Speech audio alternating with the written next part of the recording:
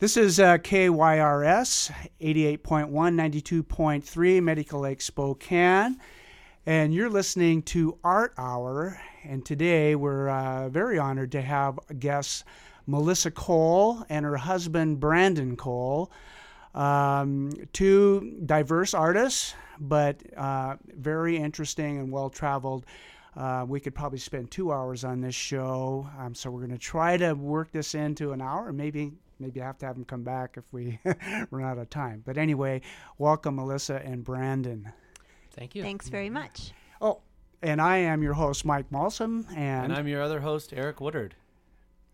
There we go. So Brandon is a marine photographer as well as a marine biologist. And Melissa Cole, I think, started out as a marine biologist Correct. as well. And is now, probably one of the best known, certainly regional artists here in Spokane, both with her community art projects as well as her local paintings, which are, very popular and high selling here. So I guess to get started, how did you two meet?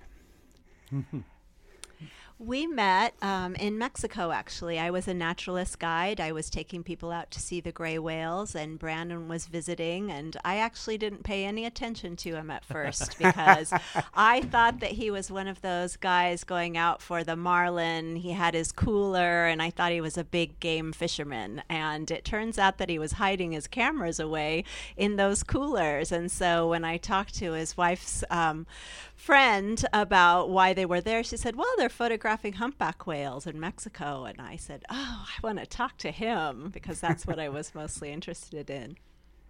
I was trying to be all business and very suave, and I gave her a business card before I hightailed it out of there. So we had very little contact, only spoke with each other for a few minutes, actually. I was, and I still am, very focused while in the job. So although I immediately realized Melissa was a very interesting person, and I was in the work mode, in the mindset. So I was always busy preparing cameras and trying to get out of the hotel as quickly as possible to get back in the field. So it's pretty interesting because it very easily could not have happened. And how many years ago was that? Very close to 23. It is. We have our 23rd anniversary on the 1st/2nd of May. Oh, that's coming up. So I know to get this thing started, but obviously the marine life, the whole ecology of the marine world, marine ecosystem is a big influence, not only in your art, Melissa, but you're a photographer of that and been doing that for many years. So maybe I'll just start with Brandon. Have you always been interested in that? What got you turned on to marine life, to be a marine biologist, and then to be a photographer of that? I've always been interested in wildlife and nature in general. And, going back certainly to when I was a few years old, always interested in critters. Asking questions about dinosaurs and animals, and probably driving my parents, a little bit crazy with that. But I was a voracious reader, didn't watch a lot of television, so this mainly came from just reading books and asking questions, and then actually being out in nature. I wasn't scuba diving at age 3, but I know I was collecting, all sorts of animals. And luckily my parents fostered interest in the natural world and being outdoors and things like that. But it was probably about age 5, 6, 7 when Jacques Cousteau kind of entered my life, and the adventures and these crazy stories and the unusual, sea monsters and the adventure of being below the waves, kind of like being an astronaut, but I thought a little more accessible. Because oceans and lakes and everything, I could see them, I could touch them, I knew where they were. So that was a big early influence. During high school, biology was my focus. It wasn't marine biology here in Spokane, it was just biology, it was general biology. But I made the decision to pursue marine biology in a great place right next to the ocean, and also pursue pre-med in case marine biology didn't pan out. So because I was committed to try marine biology, I had to look, outside Spokane area. And I ended up in UC Santa Barbara, right on the coast. And that's where I began my marine biology training. When did you take your first dive? I took a couple of, I guess, non-official, non-certified dives when I was 12. But that wasn't in any formal setting and without, all the training that, later I would undergo. So part of moving from Spokane to Santa Barbara, California, was to be in a place where I could pursue this pretty much year-round. And so I became certified immediately upon arriving in Santa Barbara, and then scuba dived all through college and have not stopped. So I'm now approaching approximately my 10,000th dive, and probably 30,000 hours underwater or in the water, playing around, and then a lot more than that just on a boat, looking for whales and stuff like that. So the sea has been, the main part of my life for 26 years now. 30 years if you include school.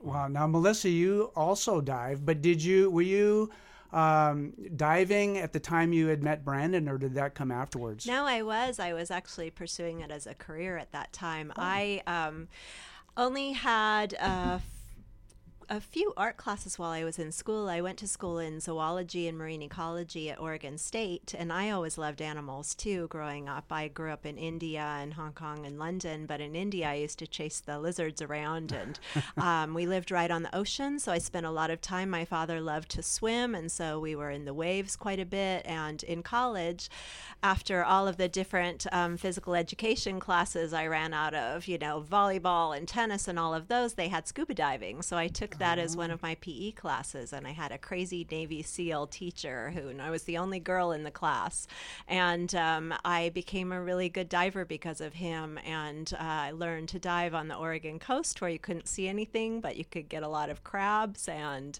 I went into the Peace Corps after I was done with college in environmental education, and I was able to scuba dive while I was in the Dominican Republic, and then I was done with that. I went and moved to St. Croix, the Virgin Islands, and became a dive master there and worked as a scuba diving guide. And then I also worked as a scuba diving guide in Mexico when I was a naturalist guide. So when I met Brandon, I had already been diving for quite a while too.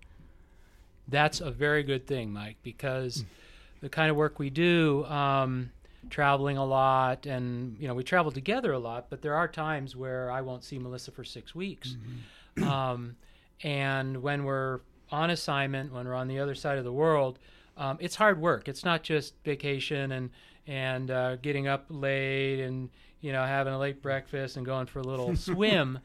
It's work, and so it's really, really important that we both understand what it takes. And I never felt like I was dumping this difficult, uncertain career onto Melissa. And likewise, we both already understood what it was like to be roughing it out in nature, for long periods of time, long hours, no set meals.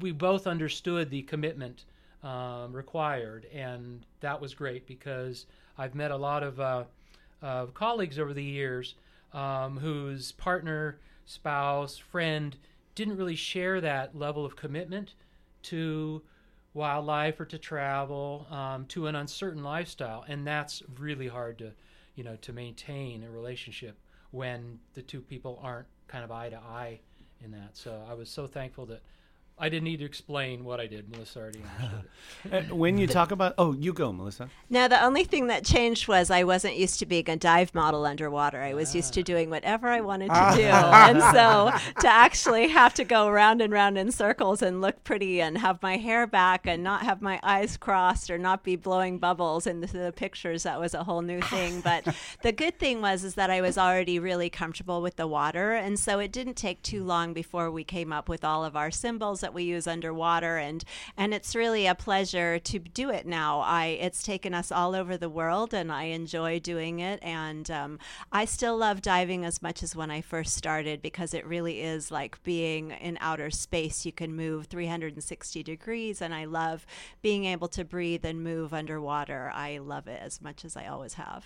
One of Melissa's greatest strengths to being part of my business in this life is her knowledge of the marine life. So, she can interpret behaviors of fish and whales and dolphins, but she's also very brave and curious. So she wants to be right next to the manta ray or the crocodile in, Cuba, or, stingrays and things like that. So we both, we understand the love and the interest, and it's just natural to explore and to interact with marine life, and want to go to the other side of the world to see what's over there. Jeez. Well, and that was the question I was going to ask. What does that look like as far as logistically? How often are you in town? How many times do you travel out of town? How often, Melissa, do you travel together? It sounds like a very kind of a fun lifestyle. It sounds like an exotic lifestyle. I mean, it sounds like you're not staying put too much, because it's kind of hard to do what you do in Spokane. So what does that look like? Well, it's pretty busy. We used to travel even more when we first got married. I mean, sometimes it was 265 days a year. But we're gone between 4 to 6 months a year a lot of times. We're home in between because my art business has grown quite a bit. And so I don't go on as many trips as I did, but I do go on the majority of them. I would say 2/3 or more of the trips, because a lot of the photographs that are published, they really would like to see a human interacting with the animals and things like that. So many of the articles that are published for scuba diving magazines or outdoor magazines want to see human interaction. And so I am a big part of our partnership, and I enjoy going there, doing different things. But it's a little bit hard sometimes to juggle. And although everyone thinks it's really glamorous, it is very fun to travel all over and see lots of different things. I would not say it's glamorous, because we are dragging huge 50-pound bags of camera gear, trying to keep that safe. It's not easy on the back, that's for sure. And we're in rough conditions sometimes, where we don't have what we need all of the time, or camera gear is breaking down, and it can be stressful when you have assignments and you're trying to get that. You're certainly not waking up in the morning and having a margarita. Yeah, I was going to say, I've seen a few pictures, posted through the past years. You remember that show Wild Kingdom? Oh yeah, Mutual Omaha. Mutual Omaha, and the one guy would be sitting back while the Jim or whatever his name was Jim was out there grappling with the wild wildebeest or whatever. But I saw one picture that just kind of really freaked me out with you, Melissa, and I was thinking of Brandon back there, pitching Mutual Omaha Insurance while you're with like this huge, either it was a huge python or a boa constrictor. It was an anaconda in Brazil. Oh my goodness! So, have you had any like close encounters of the bad kind with any of the marine life? For me, it really isn't the animals. I've had only the good kind. I'm not scared of them. I've never had animals act threatening towards me, and I know it can happen, but you can really gauge whether something's being frightened or scared of you underwater. And I'm more scared of a strong current or being left behind by a boat, things like that. I have gotten to see some amazing and dangerous creatures. I've been, with crocodiles in Cuba and anacondas in Brazil and with tiger sharks. But for me to be able to see those big predators in the wild, we're in controlled situations for the most part. And if things got dangerous, we would get out of the water. But I just feel super lucky to have been able to see some of these creatures, so that's not what bothers me. Yeah, I mean, most people would just go, what is that going to be like? I think a lot of it has to do with the research we've done, the fascination which has been lifelong.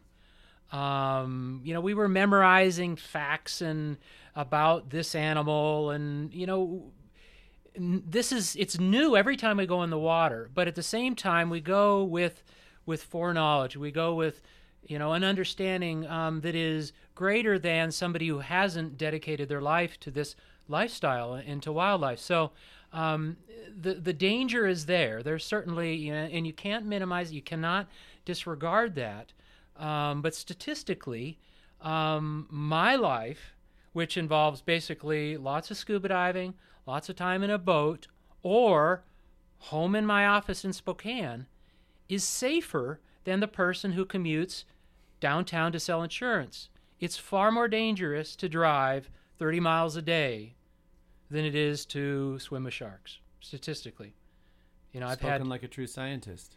I've had exactly one aggressive shark incident in my career, and that was predicated by my, I guess, over eagerness. I pushed a shark's personal space, and it responded.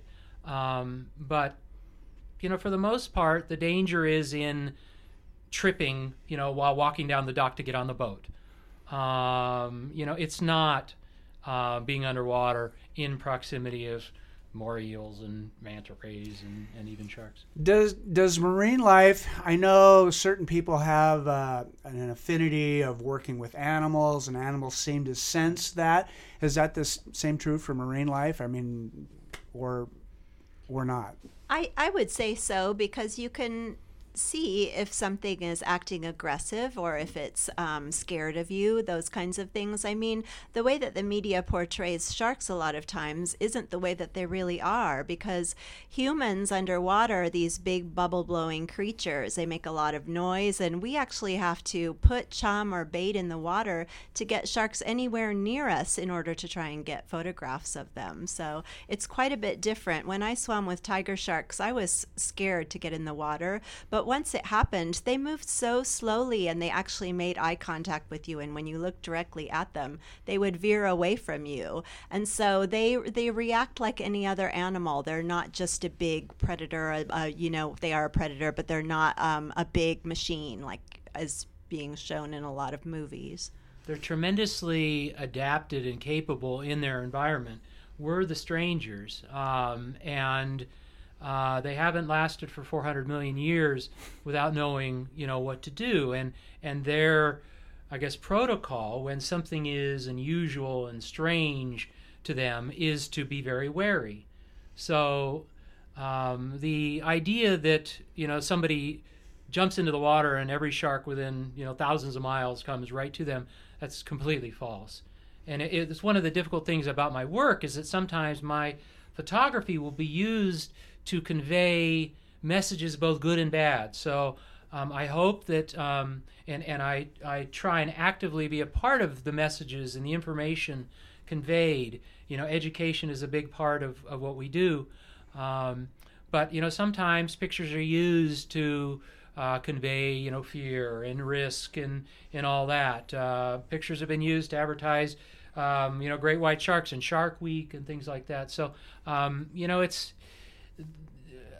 the role that we play. We've been given this great opportunity to bring the oceans and marine life, to people that don't have that opportunity to experience it firsthand. And there's responsibility there to share the right kind of information, the right kind of experience, and that's really important to me. I mean, Melissa does it not only with her work with me, but also in the work she does with her art, in talking to students and other artists and communities about the importance, that our place in environment. Some of your recent paintings, have been very environmental in focus. So, Brandon, to get a little bit more into your work, because I don't think very many people would understand really the career you have chosen and what all that entails. You arguably would spend as much time underwater than you do above water in some ways. I'm certainly thinking about the underwater realm even when I'm above water. So, are you more comfortable underwater than you are above water, or is that I do find great comfort in underwater most of the time, but you can bring your frustrations, beneath the waves. So, I could be having a bad day because my computer's broken on the boat or the resort, and that will follow with me, beneath the waves. But usually it's the marine life, it's the otherworldly experience, then I kind of find my happy place. I enjoy not being, forced to carry on meaningless, prattle and small talk. I like, silence. I like the ability to absorb, the color and the motion and, this beauty and the complexity of the marine world. So I'm quite comfortable underwater. And when there's a problem or when something isn't right, it's usually just my brain working overtime. And that's where the job, kind of needles in, because I can't just go down there and enjoy everything and, oh, this is great, look at how pretty the dolphin is. The only way this is a self-perpetuating, self-sustainable career is to, make it work. And the work involves making the pictures, writing articles, contacting clients, maintaining an office, all those things which are part of, many other careers. So I have these two very different parts of my business, but you can't succeed with only one or the other. So I spend a lot of time sitting in front of a computer, captioning pictures, contacting clients, organizing paperwork, invoicing. And that is something that people, they don't even want to hear about it because they just like the stories about adventure. And thankfully there's a lot of that. It's a very rewarding lifestyle, but there's a lot of the ho-hum and the boredom behind it. How did you make that transition from, you went to be a scientist, and then now you're a freelancer, you're hustling, you had to learn, obviously, underwater photography is probably not the easiest thing. How did you make that transition from one to the other? Luckily, I think I've always been a practical person, and as I continued my marine biology in college, I was thinking, well, gee, what am I going to do, after the first degree? I can continue in education. I can continue for a PhD. And so that was part of my plan. But I wasn't really sold on being in academia forever. As much as I love learning, asking questions and then rooting around to find the answers about why an animal does this or why does it live here or, how does it interact with that.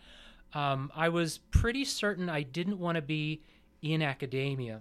So I had to think of kind of an offshoot to take the skills I had learned, which is basically a bunch of critter lore. This fish lives here and it grows to this size and eats that. But take it, on a different path. And I was lucky enough to meet an underwater photographer by the name of Norbert Wu while I was working as a researcher, an underwater researcher. And he was shooting a story for National Geographic. And this was kind of the first time I saw somebody with marine background. He also was a marine biologist originally, but now working as a photographer. And that opened some doors. I started to think, well, gee, what's most important to me? It's being in the ocean. It's interacting with wildlife. It's not, opening the book and reading. That's an important part, but that wasn't what really would drive me. So I started to ask questions. How do you do this? How do you make a living doing this? And it took a few years to actually, I guess, gather up the courage to say, I'm going to give it a try. I have no background in art, none. No background in photography, absolutely none. I loved wildlife, I loved traveling, but I was not compelled to take a picture of it, ever. So the photography is the difficult part, the really frustrating part, because photography is it's metal, it's silicone, it's computers, it's not organic. And even though I always consider myself a scientist, a math guy, what I'm trying to do here is go beyond that, to create art or to entertain. And learning how to use a camera proficiently was much, much harder than learning about the critters, because I do not dream about cameras. I do not. I didn't study photography. I'm not driven as an artist in that way. I'm a biologist who is trying to still 26 years, into the job, trying to make it as an artist. So this is where I'll get Melissa's opinion a little bit. So looking at your book, Real Life, right? Reef Life. Reef Life, yeah. Which is an amazing book. I'll bring it over to your house one of these days, Eric. But I would say he has crossed that line into, I think many of those photographs are very artistic. So just saying you have no art background doesn't necessarily mean. I really think they are very artistic.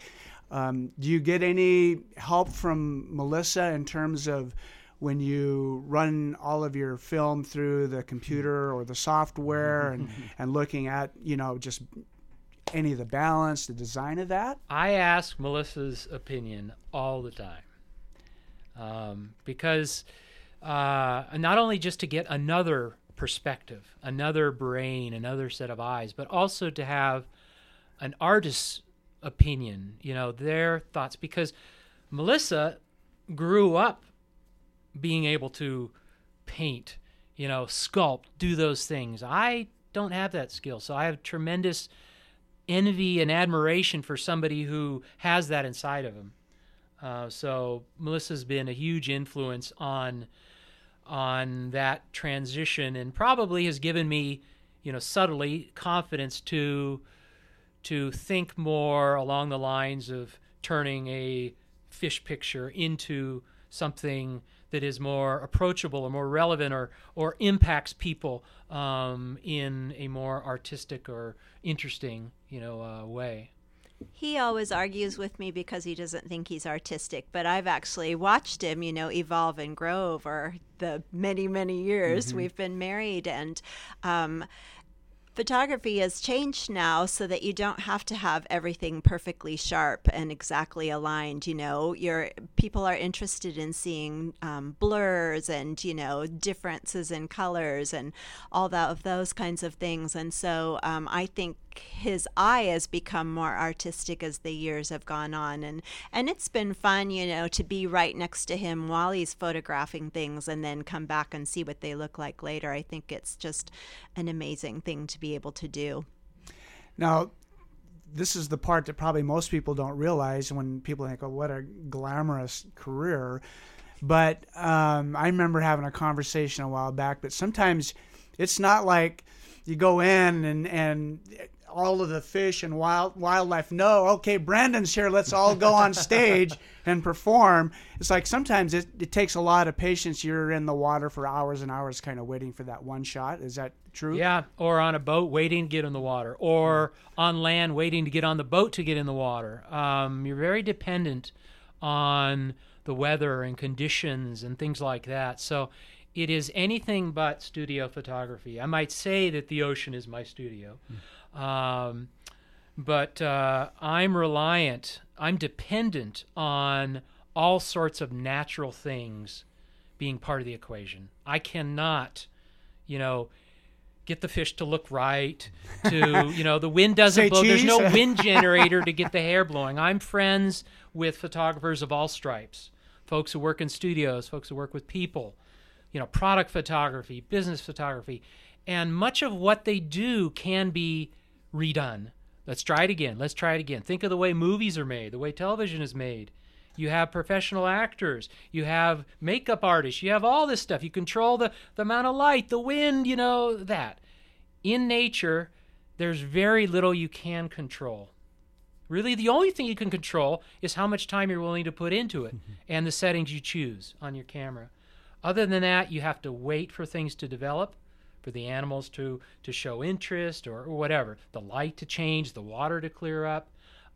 So there is so much that you can't directly control. You have to learn patience, and you have to be ready to pounce on the opportunity, because you can't ask I might be able to ask Melissa to swim past the coral again, but I can't ask the sun to come through the trees into the water to illuminate, the fish in such a way. You have to be ready. You have to be prepared, then be ready, recognize it, and then, and execute. I've always been so jealous and envious of the photographers who can create on demand, because that's not me, and Melissa's ability to create something magical out of nowhere. I mean, she sits down, with a blank canvas, and things happen. I can stare at a computer screen trying to figure out how to string 2 words together for an article, and massive word block. Or I travel across the world, it's El Nino, the whales are thousands of miles away. Or I sit in Australia for 1 week in a cage, 12 hours a day, waiting for a great white shark to show up. None do, because the water's too warm. I cannot produce, I can't create on command. Melissa has this wealth, this font of inspiration. And I know it's difficult, and sometimes it flows and sometimes it doesn't. But she can create in her studio, regardless of whether or not it's, raining or snowing or time of year, and it doesn't matter if the fish are there or not. She can make the fish. She can bring the sharks to her canvases and her projects. When we get back from a trip, sometimes he gets really jealous of me, because he says, "Oh man, I wish I could have made that happen when we were there, because I'll create this beautiful landscape with the fish exactly the way they're supposed to be, and the coral and the sun shining down, and it's just as if he wishes it were." My fish were not pointed in the same direction. How come that didn't work out? Do you guys have of all the places? I mean, you've traveled all over the world. I mean, is there really a body of water that you haven't dived in? Of the major oceans and seas? Yes. There is still a lot to explore. There's more frontier beneath the waves than any other place on Earth. So I have more than this lifetime planned out. Places I want to go, animals I want to see. Things I want to experience. What's the Moby Dick that you're looking for? What's the big one? Well, Moby Dick. I have been fortunate enough to swim with sperm whales many times, photograph them above and below water. I have not seen an albino sperm whale. There are a few of them out there. I would like to see one. I've been to places where they have been seen a few years in the past. I have seen other albino whales, but not Moby Dick. The narwhal is another. Yeah, I was going to say the narwhal. Kind of dream creature for me, and that's the smallish whale that has the unicorn-like horn sticking out of its head, and it's found in the high Arctic, and it's a very difficult animal to see, reclusive, and of course because of the habitat, the shifting ice flows and stuff like that. It's not guaranteed to be at a certain place at a certain time. And even if it was, getting to that place is extraordinarily difficult and expensive. So that's one of those things that I'd like to see before I finish. Hopefully I make some pictures, but for something like that, I think it's more important just to see it for myself, moving, breathing, rather than my colleagues' great high definition 4K footage, which of course gives me the incentive to keep trying to get there. Other people have seen it. I've seen some things that others haven't. So if you're out there long enough and open to what's happening, the magic's everywhere. Not necessarily 24/7, but it's there. Nature is always amazing. I really wanted to see blue sharks because they've got these great big eyes and they're super sleek. And we went to the Azores off Portugal last summer, and I got to see them right up close. So that was one of the things that was on my bucket list. Do you guys? Is there a favorite place for both of you that you've been in the past that you came back going, well, that was such a great dive for that extended period of time, the beauty of the water and all that? It's Indonesia. I just keep going back to that area. I mean, I'd like to go to the Philippines, and where we might go to the Solomon Islands. The whole Pacific area is just amazing. But Indonesia, it's just such a diverse area, and you can find little tiny pygmy seahorses that are as small as a grain of rice all the way up to huge big whale sharks. And the colors underwater are just phenomenal, and so many different textures and layers. It just really, it inspires my artwork, and just being in that warm water and seeing such a buzz of life underwater it's really amazing. I could just keep going back there till I die. Yeah, you've mentioned multiple times about the artwork,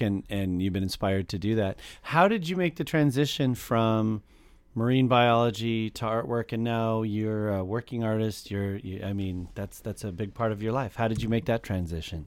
Well, art was always a part of my life because my mother is a painter, and so we always had art supplies and things at home, and I did it just as part of everyday life. But I loved science too, so it was a bit of a struggle trying to figure out what to go to school for. I went back and forth, but zoology is what I ended up in. But when I was in the Peace Corps, I was, carving gourds and painting big murals in schools, in educational schools. And then when I was working as a naturalist guide, I painted our whole dive shop with all of the fishes of the Caribbean. And so I always did it, but it wasn't until I moved to Spokane and had a little more time that I started just painting for fun. I was actually reading Julia Cameron's The Artist's Way at the time, and she had some little sketches on what to do to be a more creative person. And so I was doing some pastels and some watercolors, and Brandon said, "Wow, you're good at that. You should keep doing that," which was really nice to have someone, pushed me towards that. And so I just was hanging out in Four Seasons Coffee Shop and asked if I could hang some of my smaller paintings on the walls. I started taking some of my small paintings and making them into cards and selling those. And so little by little, I was able to start earning little bits of money, and I bought Art Marketing 101.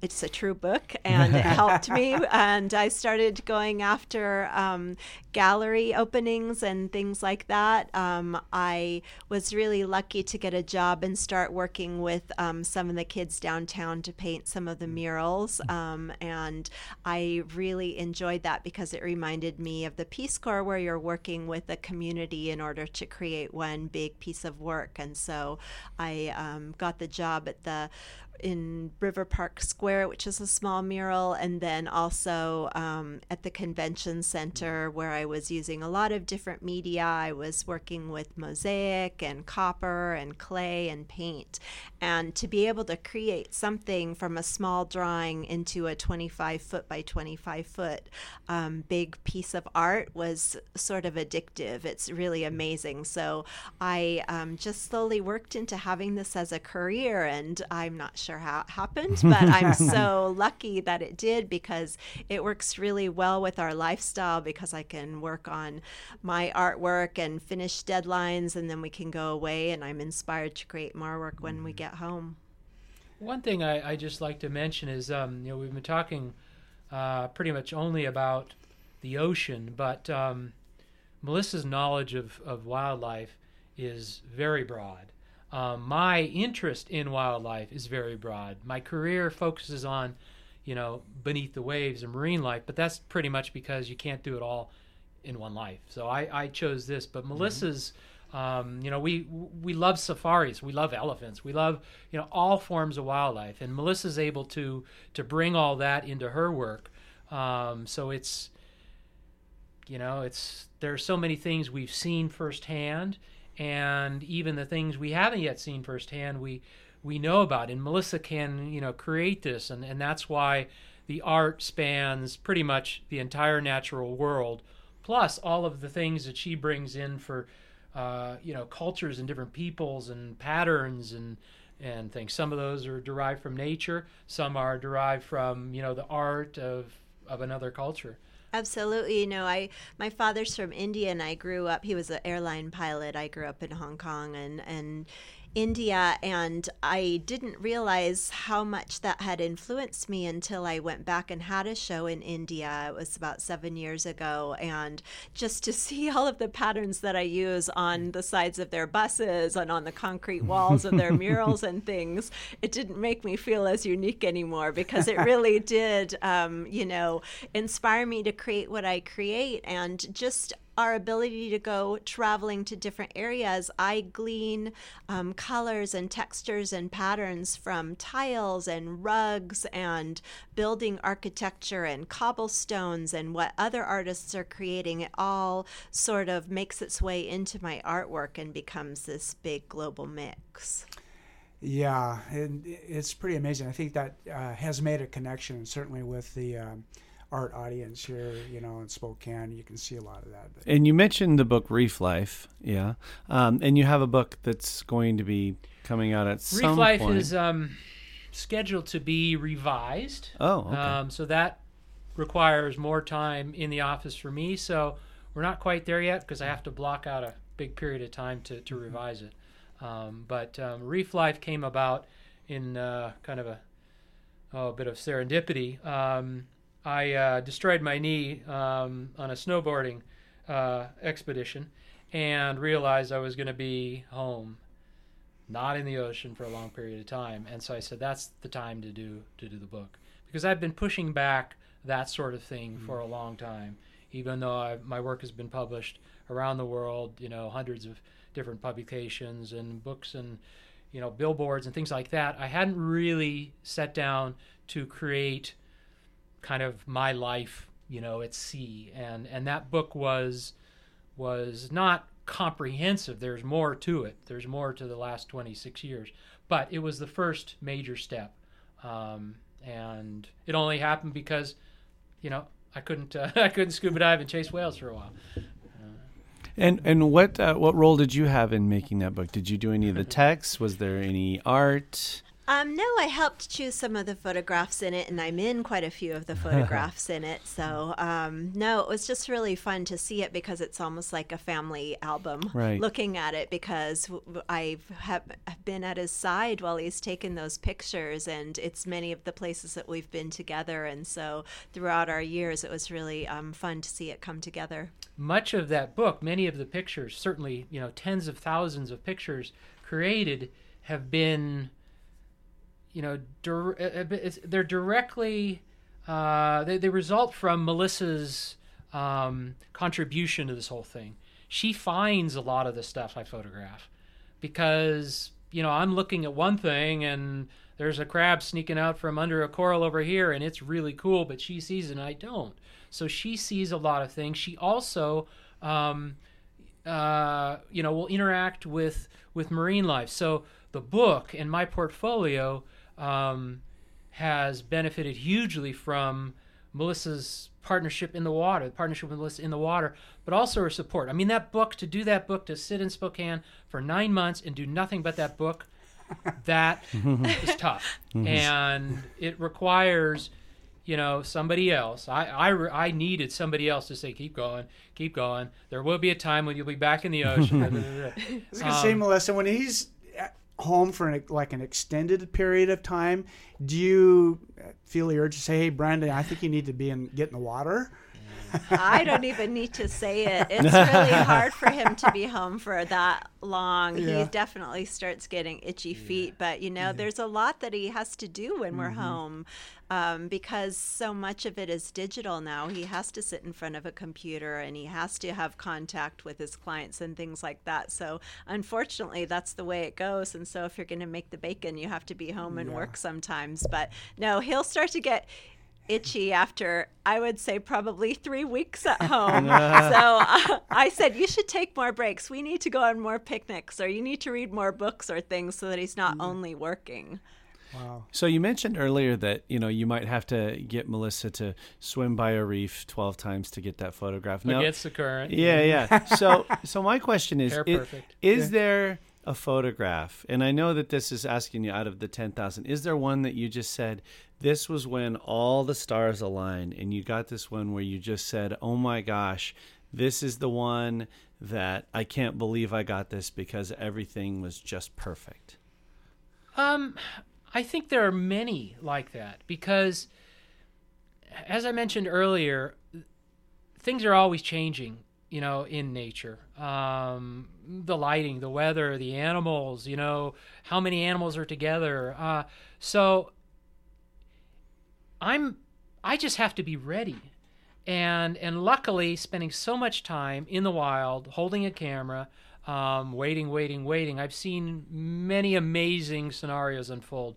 One experience is probably a bit, it does come to it buoys to the top. I was in Mexico trying to photograph marlin, the fish with the long sword-like beak, sailfish and marlin.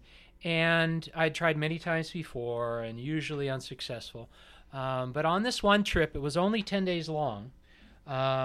We had perfect weather for, I think, 8 of the 10 days.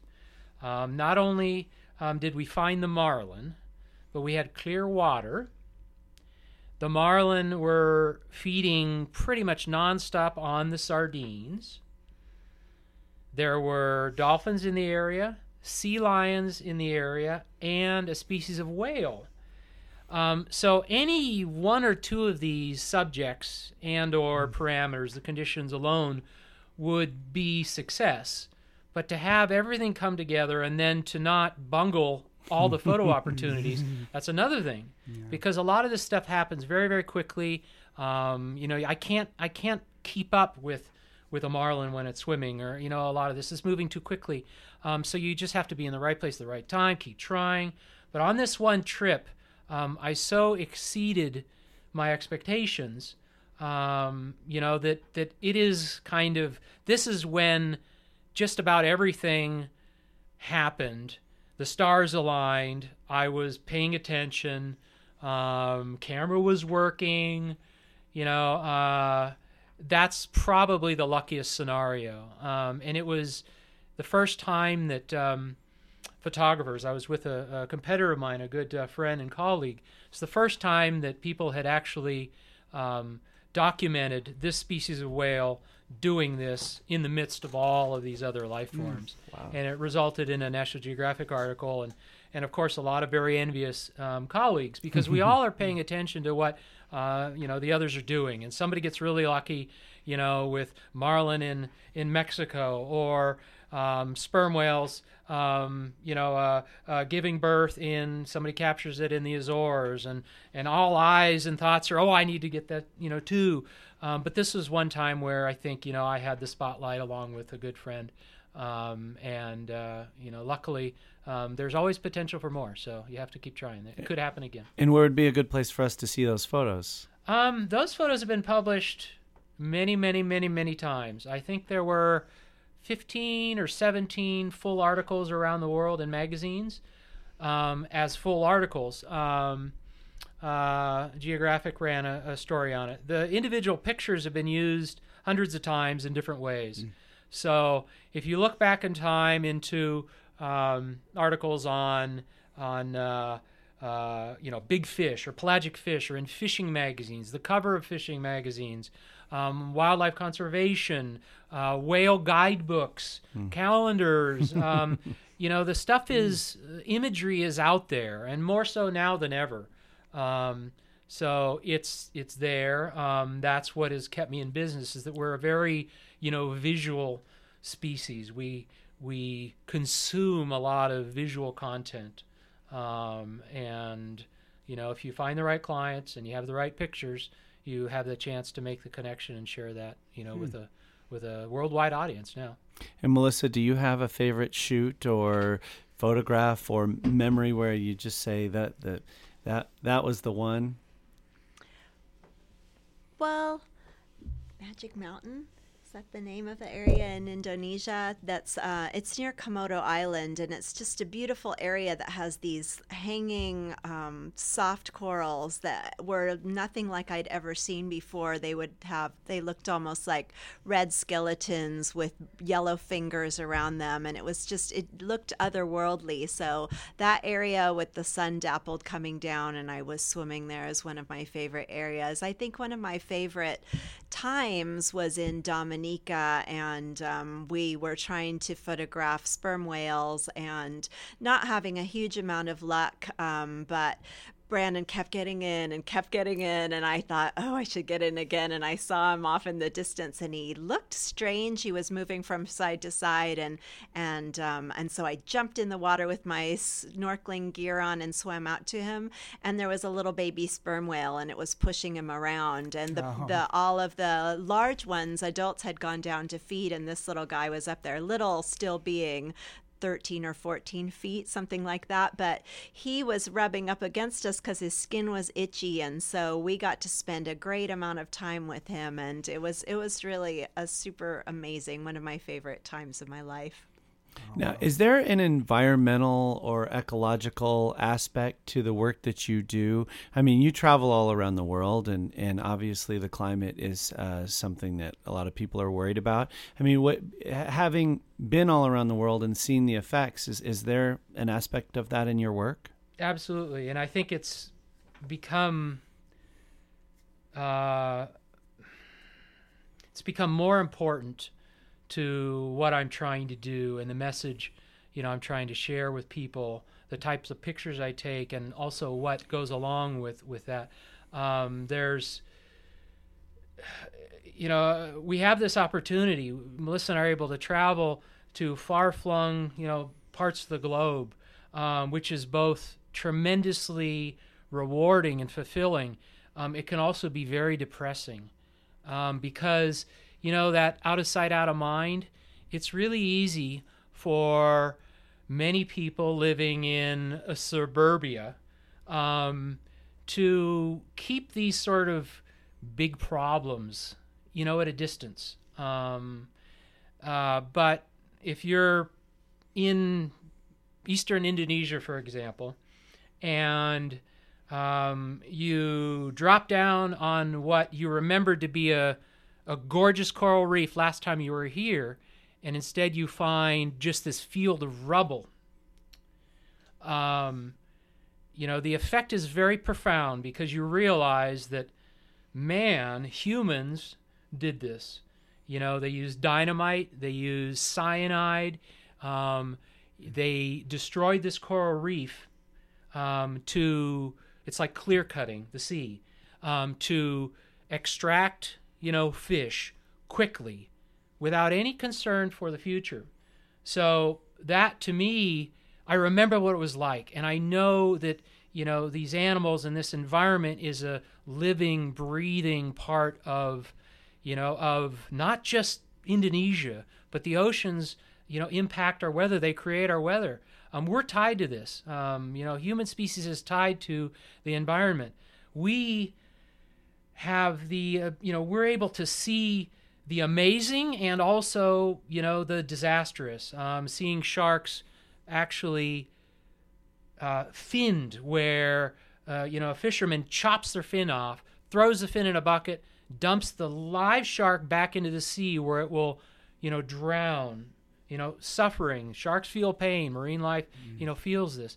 We've seen that, and that's human greed driving that. So the environmental aspect, the changing, sea conditions, that means some animals aren't where, they need to be at a certain time of year to spawn, to aggregate, to molt. So we're seeing that, and I feel obligated to photograph the, both sides of the environmental picture. We need to have, the pictures of nature at its most beautiful.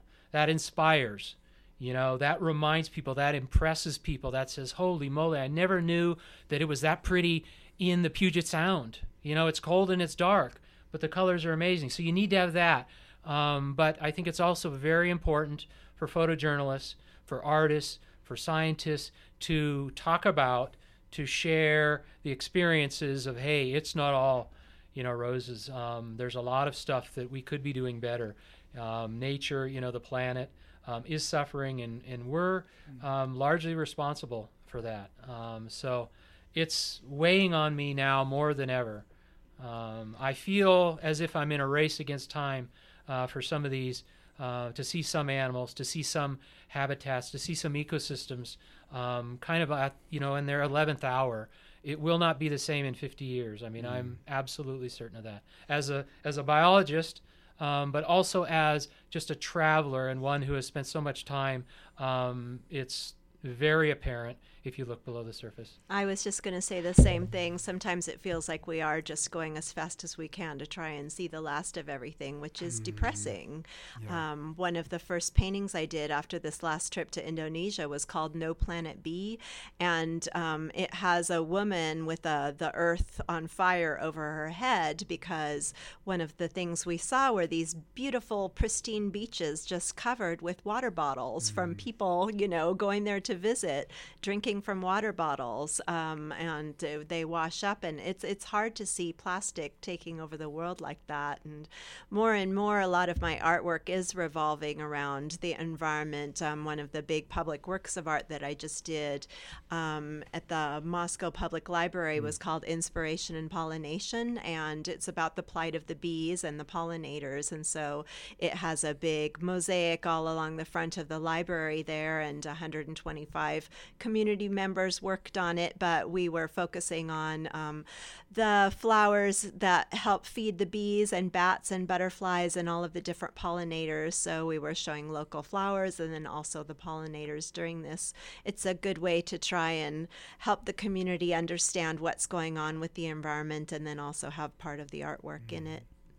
We are already running out of time. We could spend another 2 days. I've got so many more questions to ask. I really do.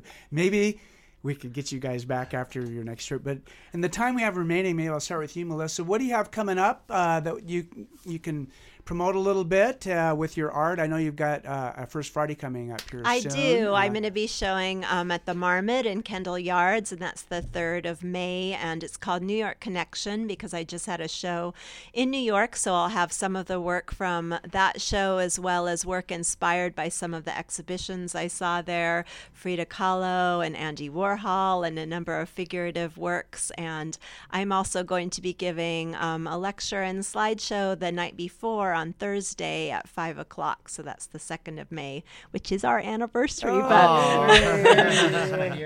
It's in Kendall Yards, and it's right in Adams Alley of Kendall Yards, the Marmot Gallery. Yeah, cool. Brandon, what's? I know you have another big trip planned, yes. But also maybe any future things, shows with.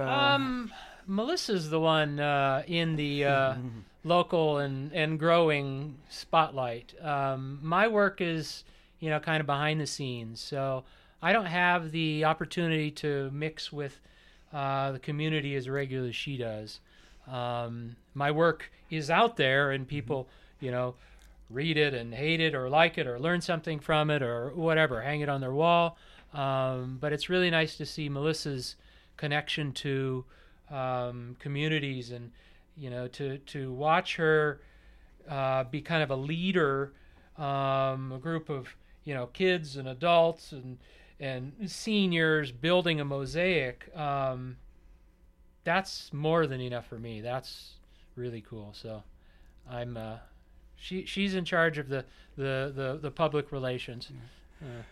Well, I would just say, I would love to get both of you guys back again, maybe after your big trip that you got in, I think, Australia, which we didn't get a chance to get to, but take this opportunity to thank you so much. I know how busy you are to be on our show, Eric. Yeah, thank you so much. You're it's really welcome. inspiring. Thanks, you guys. I love it when somebody can just take something that they love doing and turning it into something that they do with their lives.